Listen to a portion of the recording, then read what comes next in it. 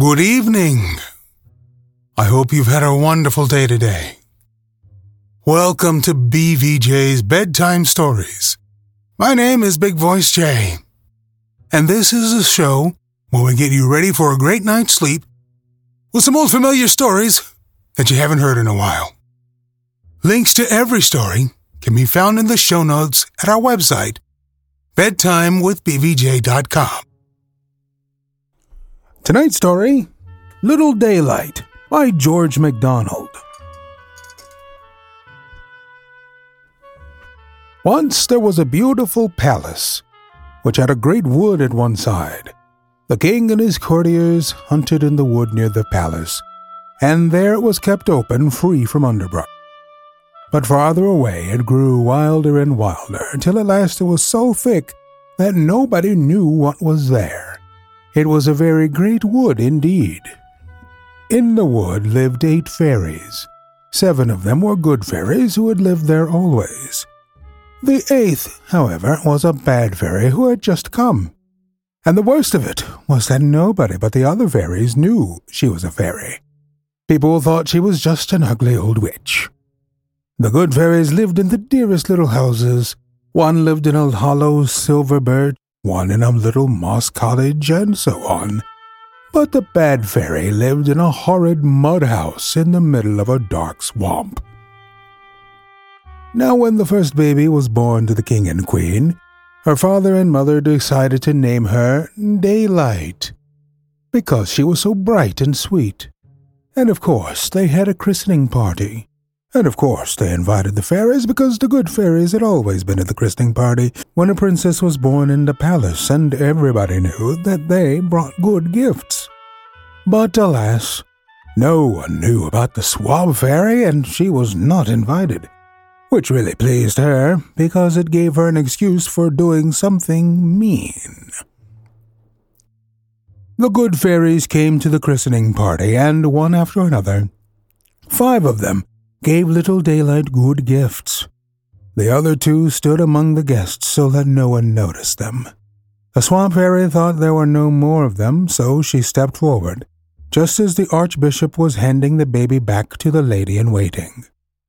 "I am just a little deaf," she said, mumbling a laugh with her toothless gums. "Will your reverence tell me the baby's name again?" "Certainly, my good woman," said the bishop. "The infant is Little Daylight." "And Little Daylight it shall be, forsooth," cried the bad fairy. "I decree that she shall sleep all day." Then she laughed a horrid, shrieking laugh. Everyone looked at everyone else in despair, but out stepped the 6th good fairy, who by arrangement with her sisters had remained in the background, to undo what she could of any evil that the swamp fairy might decree. "Then at least she shall wake all night," she said sadly. "Ah!" screamed the swamp fairy. "You spoke before I had finished, which is against the law, and gives me another chance." All the fairies started at once to say, "I beg your pardon." But the bad fairy said, "I had only laughed, hee-hee, and hi-hi. I had still ho-ho and hoo-hoo to laugh." The fairies could not gainsay this, and the bad fairy had her other chance. She said, "Since she is to wake all night, I decree that she shall wax and wane with the moon. Ho-ho, hoo-hoo." Out stepped the 7th good fairy. "Until a prince shall kiss her without knowing who she is," she said quickly. The swamp fairy had been prepared for the trick of keeping back one good fairy, but she had not suspected it of 2, and she could not say a word, for she had laughed ho-ho and hoo-hoo. The poor king and queen looked sad enough. "We don't know what you mean," they said to the good fairy, who had spoken last. But the good fairy smiled. "The meaning of the thing will come with the thing," she said. That was the end of the party, but it was only the beginning of the trouble. Can you imagine what an odd household it would be, where the baby laughed and crowed all night and slept all day? Little Daylight was as merry and bright all night as any baby in the world. But with the first sign of dawn, she fell asleep and slept like a little dormouse till dark. Nothing could waken her while day lasted. Still, the royal family got used to this. But the rest of the bad fairy's gift was a great deal worse, that about waxing and waning with the moon. You know how the moon grows bigger and brighter each night, from the time it is a curly silver thread low in the sky till it is round and golden, flooding the whole sky with light. That is the waxing moon. Then, you know, it wanes, it grows smaller and paler again night by night, till at last it disappears for a while altogether. Well, poor little Daylight waxed and waned with it. She was the rosiest, plumpest, merriest baby in the world when the moon was at the full. But as it began to wane, her little cheeks grew paler, her tiny hands thinner, with every night, till she lay in her cradle like a shadow baby, without sound or motion. At first they thought she was dead when the moon disappeared, but after some months they got used to this too, and only waited eagerly for the new moon to see her revive. When it shone again, faint and silver, on the horizon, the baby stirred weakly. And then they fed her gently. Each night she grew a little better, and when the moon was near the full again, she was again a lively, rosy, lovely child. So it went on till she grew up. She grew to be the most beautiful maiden the moon ever shone on, and everyone loved her so much, for her sweet ways and her merry heart, that someone was always planning to stay up at night to be near her. But she did not like to be watched, especially when she felt the bad time of waning coming on. So her ladies-in-waiting had to be very careful. When the moon waned, she became shrunken and pale and bent, like an old woman worn out with sorrow. Only her golden hair and her blue eyes remained unchanged, and this gave her a terribly strange look. At last, as the moon disappeared, she faded away to a little bowed old creature, asleep and helpless. No wonder she liked best to be alone. She got in the way of wandering by herself in the beautiful wood, playing in the moonlight when she was well, stealing away in the shadows when she was fading with the moon. Her father had a lovely little house of roses and vines built for her there. It stood at the edge of a most beautiful open glade inside the wood where the moon shone best. There the princess lived with her ladies, and there she danced when the moon was full. But when the moon waned, her ladies often lost her altogether. So far did she wander, and sometimes they found her sleeping under a great tree, and brought her home in their arms. When the princess was about 17 years old, there was a rebellion in a kingdom not far from her father's.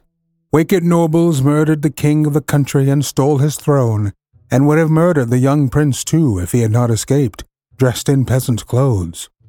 Dressed in his poor rags, the prince wandered about a long time, till one day he got into a great wood and lost his way. It was the wood where the Princess Daylight lived, but of course he did not know anything about that, nor about her. He wandered till night, and then he came to an odd little house. One of the good fairies lived there, and the minute she saw him, she knew all about everything. But to him she looked only like a kind old woman. She gave him a good supper and a bed for the night, and told him to come back to her if he found no better place for the next night. But the prince said he must get out of the wood at once, so in the morning he took leave of the fairy. All day long he walked and walked, but at nightfall he had not found his way out of the wood, so he lay down to rest till the moon should rise and light his path. When he woke, the moon was glorious. It was 3 days from the full and bright as silver. By its light he saw what he thought to be the edge of the wood, and he hastened toward it. But when he came to it, it was only an open space surrounded with trees. It was so very lovely in the white moonlight that the prince stood a minute to look. And as he looked, something white moved out of the trees on the far side of the open space. It was something slim and white that swayed in the dim light like a young birch. It must be a moon fairy, thought the prince, and he stepped into the shadow. The moon fairy came nearer and nearer, dancing and swaying in the moonlight. And as she came, she began to sing a soft little song.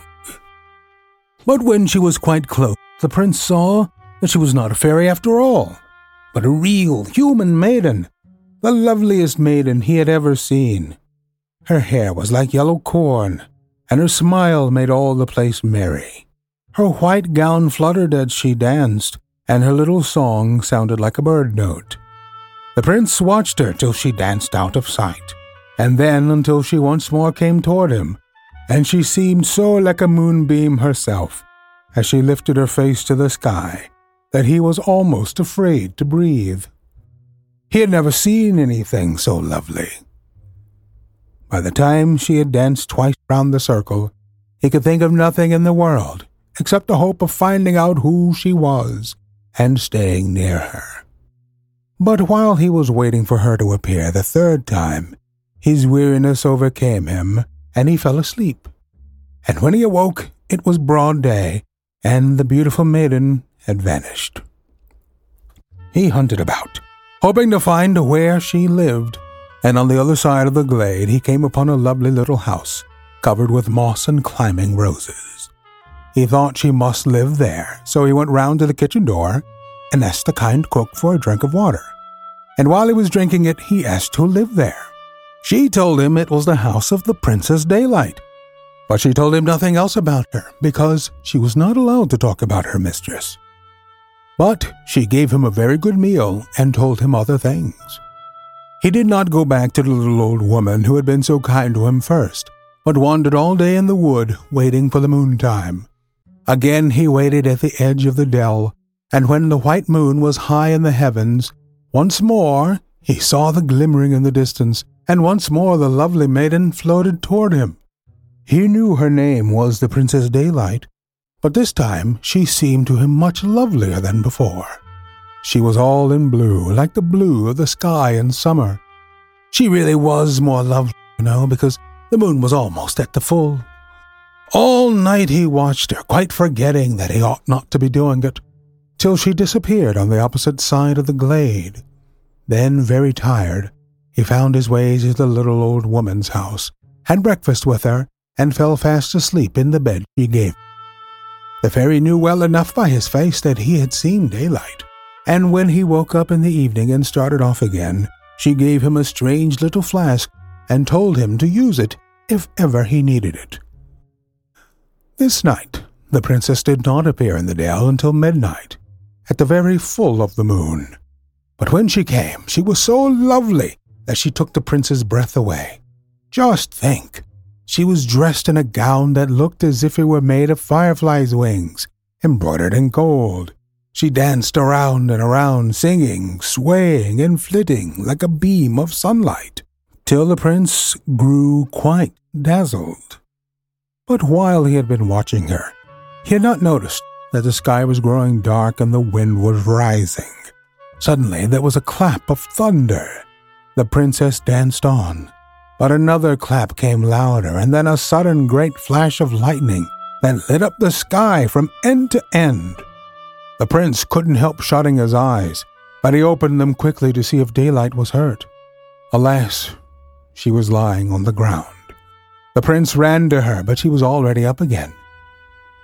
"Who are you?" she said. I thought," stammered the prince, "you might be hurt." "There is nothing the matter. Go away." The prince went sadly. "Come back," said the princess. The prince came. "I like you. You do as you're told. Are you good?" "Not as good as I should like to be," said the prince. "Then go and grow better," said the princess. The prince went more sadly. "Come back," said the princess. The prince came. "I think you must be a prince," she said. "Why?" said the prince. "Because you do as you are told, and you tell the truth. Will you tell me what the sun looks like?" "Why, everybody knows that," said the prince. "I am different than everybody," said the princess. "I don't know." "But," said the prince, "do you not look when you wake up in the morning?" "That's just it," said the princess.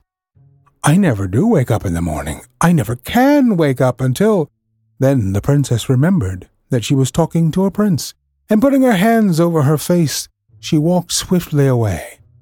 The prince followed her, but she turned and put up her hand to tell him not to, and like the gentleman prince that he was, he obeyed her at once. Now all this time the wicked swamp fairy had not known a word about what was going on, but now she found out, and she was furious, for fear that little Daylight should be delivered from her spell. So she cast her spells to keep the prince from finding Daylight again. Night after night the poor prince wandered and never could find the little dell. And when daytime came, of course, there was no princess to be seen. Finally, at the time that the moon was almost gone, the swamp fairy stopped her spells, because she knew that by this time Daylight would be so changed and ugly that the prince would never know her if he did see her. She said to herself with a wicked laugh, "No fear of his wanting to kiss her now." That night the prince did find the dell, but no princess came. A little after midnight he passed near the lovely little house where she lived, and there he overheard her waiting women talking about her. They seemed in great distress. They were saying that the princess had wandered into the woods and was lost. The prince didn't know, of course, what it meant, but he did understand that the princess was lost somewhere, and he started off to find her. After he had gone a long way without finding her, he came to a big old tree, and there he thought he would light a fire to show her the way, if she should happen to see it. As the blaze flared up, he suddenly saw a little black heap on the other side of the tree. Somebody was lying there. He ran to the spot, his heart beating with hope, but when he lifted the cloak which was huddled about the form, he saw at once that it was not Daylight. A pinched, withered, white little old woman's face shone out at him. The hood was drawn close down over her forehead. The eyes were closed, and as the prince lifted the cloak, the old woman's lips moaned faintly. "Oh, poor mother," said the prince. "What is the matter?" The old woman only moaned again. The prince lifted her and carried her over to the warm fire, and rubbed her hands, trying to find out what was the matter. But she only moaned, and her face was so terribly strange and white that the prince's tender heart ached for her. Remembering his little flask, he poured some of his liquid between her lips, and then he thought the best thing he could do was to carry her to the princess's house, where she could be taken care of.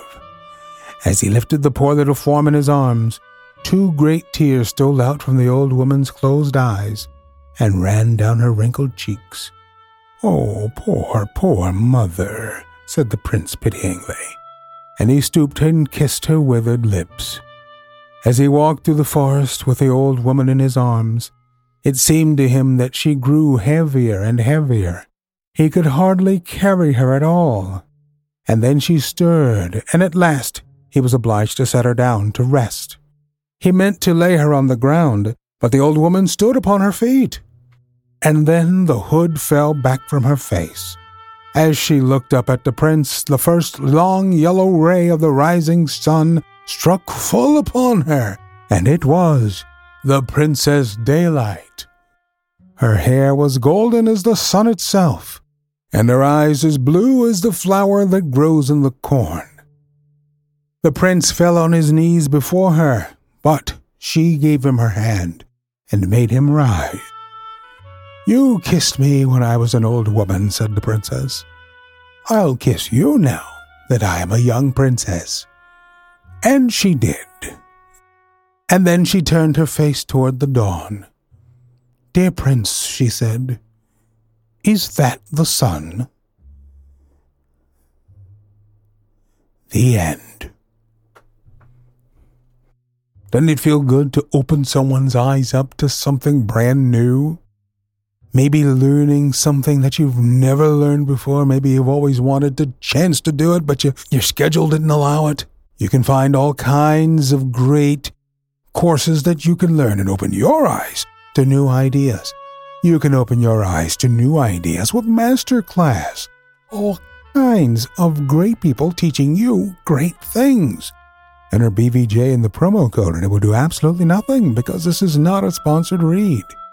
I would like to remind you that we are always on the hunt for great stories to tell. And if you have one, give us an email, bigboysj@gmail.com. Also, don't forget to leave us a review on iTunes. It helps to spread the word that we're putting people to sleep. Thank you so much for listening. Good night. Diamond Club hopes you have enjoyed this program.